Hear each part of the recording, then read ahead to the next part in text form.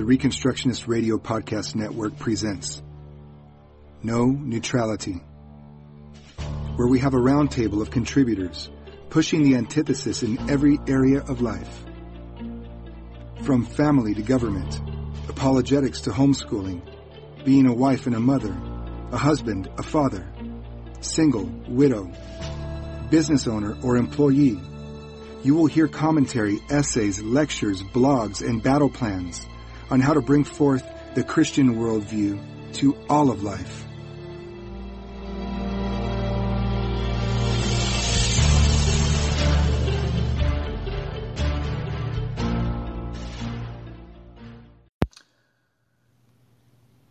Then the devil took him into the holy city, set him on the pinnacle of the temple, and said to him, "If you are the Son of God, throw yourself down, for it is written, He shall give his angels charge over you, and in their hands they shall bear you up, lest you dash your foot against the stone."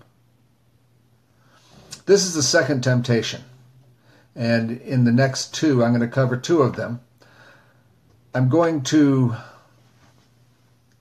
try to step away from the traditional interpretation of them, which shows them how Jesus is being offered by Satan, the major things of life, to look at a common thread in them that takes us back to the Garden of Eden, the very first time when Satan tempted Adam and Eve, and this is now the first time where he's tempting Jesus publicly in order to get them to repeat or to re-ratify the covenant he made with our original parents and the covenant that he now wants to make with Jesus Christ. Jesus has come to do right what they have done wrong. And it's that point in history in which everything is on the line once again in a unique way. The way in between Adam and Christ, it was not on the line. And now, once again, there's the real opportunity to do right. And Satan is right there to say, in effect, okay, Jesus, I want you to now ratify and reconnect with a second covenant. The first one I made with Adam and Eve, I got to go into the garden. We consummated it at the consummation dinner, which was supposed to be had with God, but instead they got their basic understanding of good and evil from me. So the devil takes him up into the holy city and sets him on a pinnacle of the temple and says, "If you're the Son of God, cast yourself down." Now, as I said, there are a lot of directions I want to go, but instead there's a common thread. And at this point, I'll say something which I've been saying to preachers for years now, and that is, if you talk for more than 10 minutes, the only person who's really listening is yourself and God. Nobody listens past 10 minutes. I don't care who you are unless you're a very special kind of speaker. If you're Reformed, you think it doesn't really matter if anybody listens. And probably you're saying stuff which doesn't really matter anyway. Because if you have the attitude that it doesn't matter, then probably you don't matter. But getting back to this, why shouldn't the Son of Man jump? It's bad theology. In fact, to jump goes against the third promise found in the whole Bible. The first promise is, the day you eat of it, you shall die. The second promise is, you can eat it, you won't die. And the third promise is, on your belly you shall go, dust shall you eat. That's the promise that God made to everything that Satan puts his hand to. And please don't tell me snakes don't have hands. And everything that through his new people, Adam and Eve at that point, everything they put their hands to was going to bear this curse. They were going to effectively be believing Satan when he says that on your belly eating dirt, that's a really good thing. And as we look at these temptations from Satan to Jesus, you'll see that this is what he's offering Jesus also. It's the fulfillment of that Genesis 3 curse. And that's the best Satan will ever be able to do, is to offer belly-crawling, dirt-eating satisfaction. And now here's the irony of it all. If there is any satisfaction in belly-crawling, dirt-eating, if there is any satisfaction you get from it, it'll be because God created the very appetite that is being satisfied, whatever it might be. Satan has no nothing he can offer you except the perversion of everything God has given.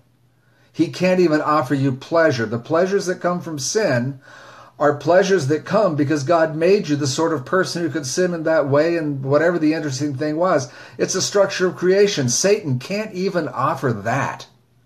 All he can do is attempt to get you to destroy yourself and as much of the creation as you can take down with you as you crawl on your belly and eat that dirt and say, "Oh, what a good boy am I." So when you look at the great secular civilizations, the great achievements of mankind, and are totally impressed by all these stones that are there and all that Satan has to offer, in these temptations, Jesus shows that Satan's highest achievements are nothing more than his perversion of the good thing God gives us. And a tiny subset of all God has to offer us, if we do things Satan's way, amounts to a hill of beans, what a snake can reach on his belly. The stones to bread magic, for instance, offered in the first temptation for the Son of God, who was going to transform these stones into bread. We saw there everything Jesus used a stone to represent throughout the Scriptures showed that what Satan was doing was offering the tiniest little thing when Jesus Christ was going to transform the stones of creation themselves. Now we come to the offer of a jump to show that he is the Son of God. 100, 200 feet. And Satan offers this pissant little leap that proves the angel's care or fulfills a promise of the Bible, that Jesus is God. This is going to do it? He jumps off a building?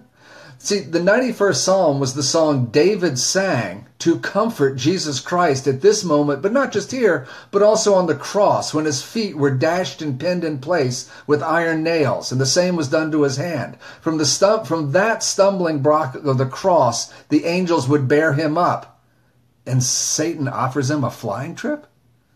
God offers the redemption and transformation of the world to bring it back truly to the way he created it, to belong to Jesus Christ with people who are bold to follow him and stake that his claim. And Jesus wants to fall for jumping off a building? Now look, when you're drawn into sin, it's because it makes sense. Step back and you're always going to find with Jesus Christ that Satan offers a cheap, chewed up bone under the table with the dogs that you have to fight over with, when he has a feast set up on that table waiting for you to partake of it. Satan will make belly-crawling, dirt-eating seem interesting and even valuable and actually a natural craving. God meant us this way. The girl is cute. You want to marry her. Why not live together using the modern tools of sterilization and disease control, or why not just practice with her even if you don't plan to live with her? You see, God offers a nation to spring from her womb in your loins. Why would you trade a night in the sack for that? What is there to offer when Satan comes to you with something that seems so attractive, so fun? And by the way, through divine providence, we have the modern tools to both sterilize and control disease. Isn't this a good idea? Why not? Today, our children are being offered just that. And part of the reason they're being offered that is because the church for years has taught that the reason premarital sex is not good is because of basically disease and unwanted pregnancy. My friends, the world has solved that problem. You can now do things to prevent disease or cure disease. You can do things to prevent pregnancy or erase the pregnancy through murder. You see, and so now our children are growing up in an environment where all the reasons the church gave for here is why you should be moral were not God's reasons. And there are a few fundamentalists out there who would say, well, God commanded it, so do it. What if you look at the entire structure, the nature of what a covenant is and what God wants to accomplish with you and your life? What he wants to accomplish with you is not some cheap, pleasurable trick. What he wants is for nations to come forth from you. And because it's a fallen world, if you don't get married or you can't have children, he's just freed you up from that particular calling to go do things that only a single or a married without children family can do. Why would you trade that for cheapening yourself, for making covenant with the snake who's saying, hey, this dirt is good. Try it. You'll like it. Now, that's just one example of a sin. I picked that one because it's a pretty easy one to see how, because the church has failed to teach the covenants of God, the promises of God, the future things that God wants to accomplish with you.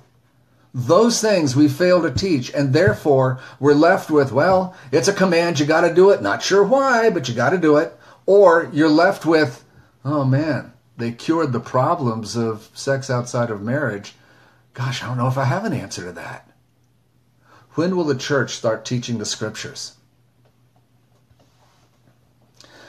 Let's turn now to the third temptation. It's the second one I'm looking at today. The third temptation cuts short, shortcuts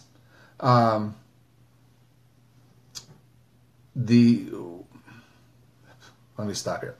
What God is offering Jesus Christ is shortcut by the third temptation.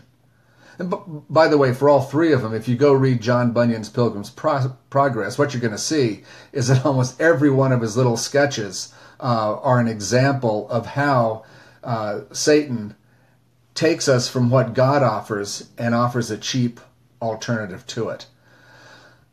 Verse 8, again the devil took him up on an exceedingly high mountain and showed him all the kingdoms of the world and their glory. And he said to him, all these things I will give you if you will fall down and worship me.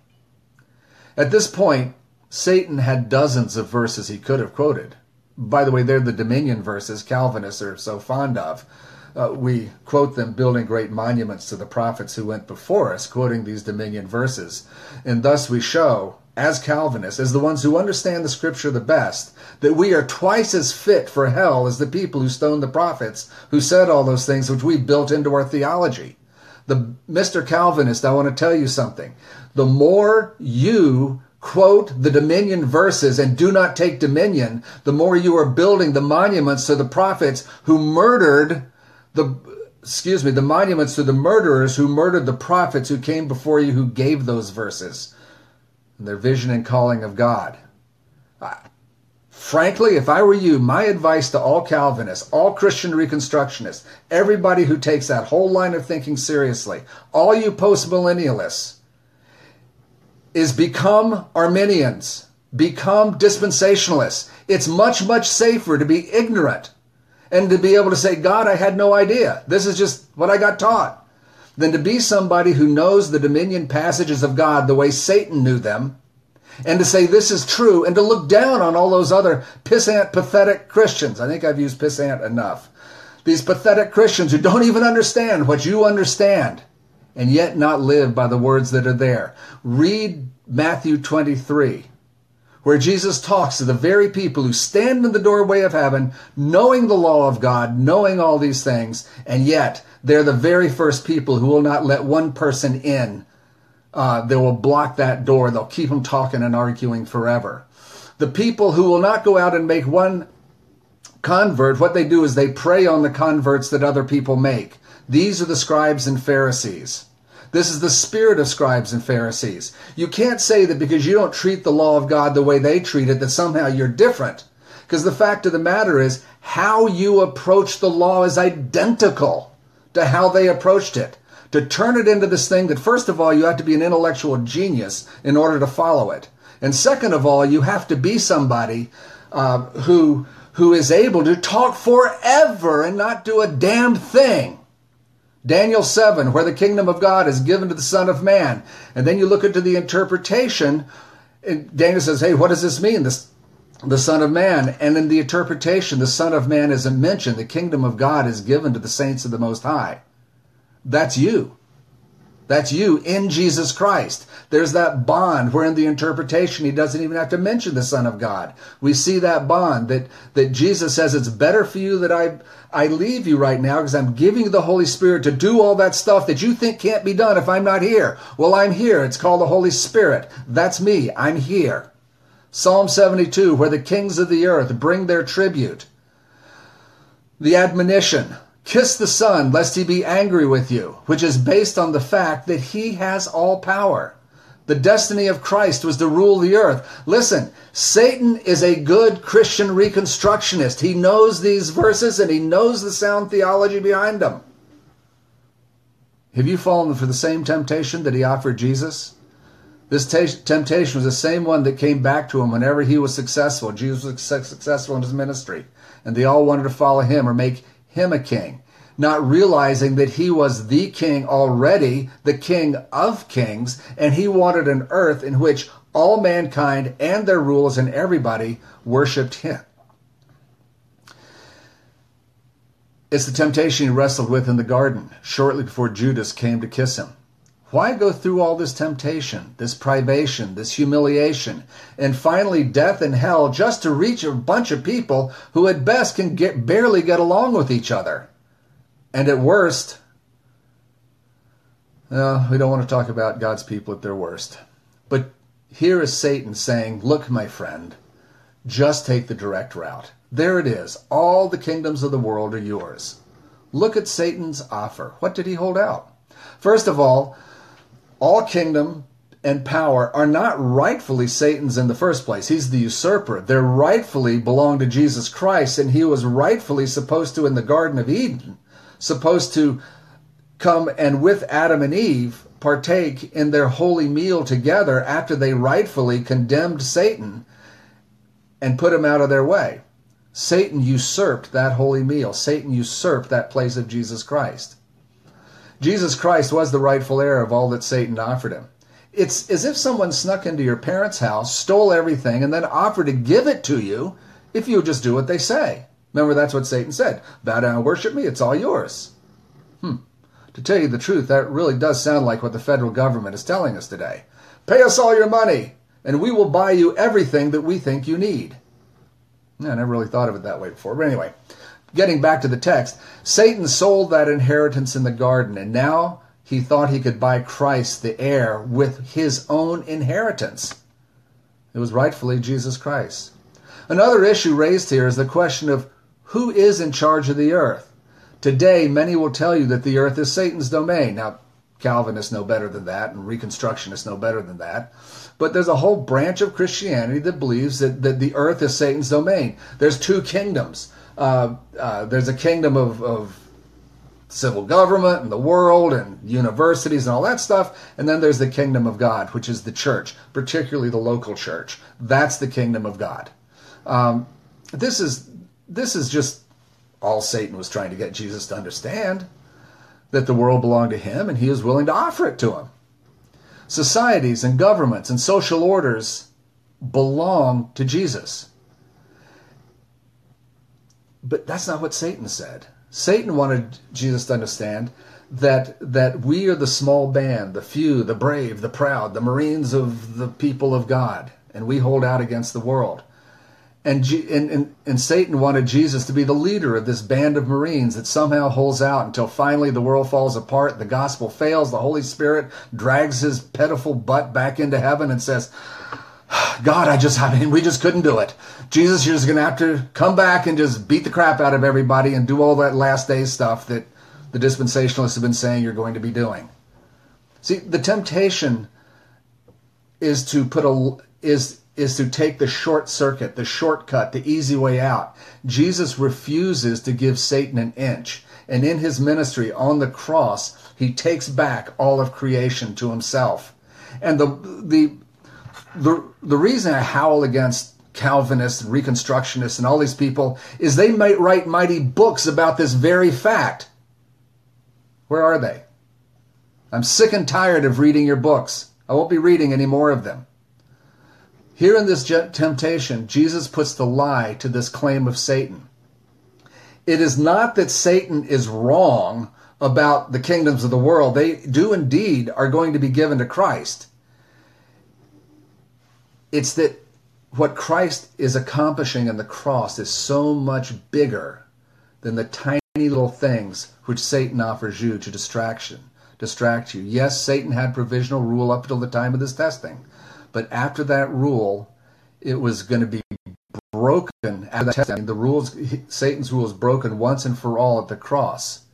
Even now, the prince of this world is cast out. When we get to the cross, state in John 12, now is the judgment of this world, now shall the prince of this world be cast out. And if I be lifted up from the earth, I will draw all men to me. From that cross onward, Jesus Christ is ruling the earth as the heir and the son who passed every test. He passed those tests in your place. He has driven out the false ruler. Do you live as if Jesus Christ rules the kingdoms, the families, the businesses, the churches of this world? Stop.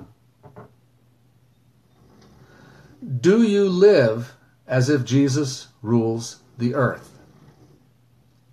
What does your theology tell you? What does your life tell you? Would to God you were an Arminian who thinks that everything's going to get worse and worse and Jesus is going to come to deliver you. That's the shortcut Satan offered. But the judgment that falls on those who know better, who actually say, yes, we inherit through Jesus Christ, the ruler of the earth. And yet they can't follow Jesus Christ 1 inch for fear that he really doesn't rule the world. Jesus turns to Deuteronomy 6, a few verses up from this last quote. That is the last quote in John. Then Jesus said to him, away with you, Satan, for it is written, you shall worship the Lord your God, and him only you shall serve. Get a load of these temptations. Each one of them is trying to get you to settle for what you can reach from your belly. The dirt tastes mighty good. Get you to settle for all that. And he says, away with you, Satan. Away with your theology of dominion. Away with your theology of we rule the earth. For it is written, you shall worship the Lord your God, and him only shall you serve. So every time you are tempted to say, we cannot overcome abortion, you're buying into Satan's lie. Every time you run into a church, and I know a lot of you go to churches and you prophesy against them. When you're there, what you are saying is, you shall worship the Lord your God, and him only shall you serve. Is that a lie you, in essence, repeat every Sunday in your worship services? Or is this true? Have you decided the only thing that you can take that's going to be worth anything is the dribble from the toilets that the state has to offer? They shall come away and take away our place, is what the Pharisees said about Jesus and why they had to turn him over to the Romans. And they shall come and take away our 501c3, is what the leaders of the church today say about what the state will do if they actually stand for God in the marketplace, in their families, in their businesses, in their politics, in their defense of the children, and they're standing for what is righteous. Do you worship the Lord your God, and him only do you serve? That's how Jesus Christ dealt with the temptation to take the short circuit, the shortcut away from the fullness of God's plan. Even the fullness of God's plan as interpreted by the verses of the fullness of God's plan, as interpreted by Satan, and refused to settle for anything less than being able to say, it and Satan, you are finished.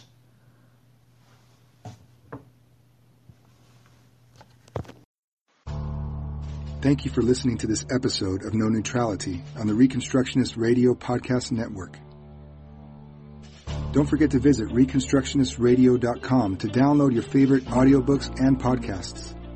And if you are a Christian Reconstructionist blogger and you'd like to contribute your blogs into this audio blog format, click on the volunteer link on our website, send us an email, and let us know you'd like to join the team. May Christ be glorified and his kingdom extended from sea to sea and from the rivers to the ends of the earth.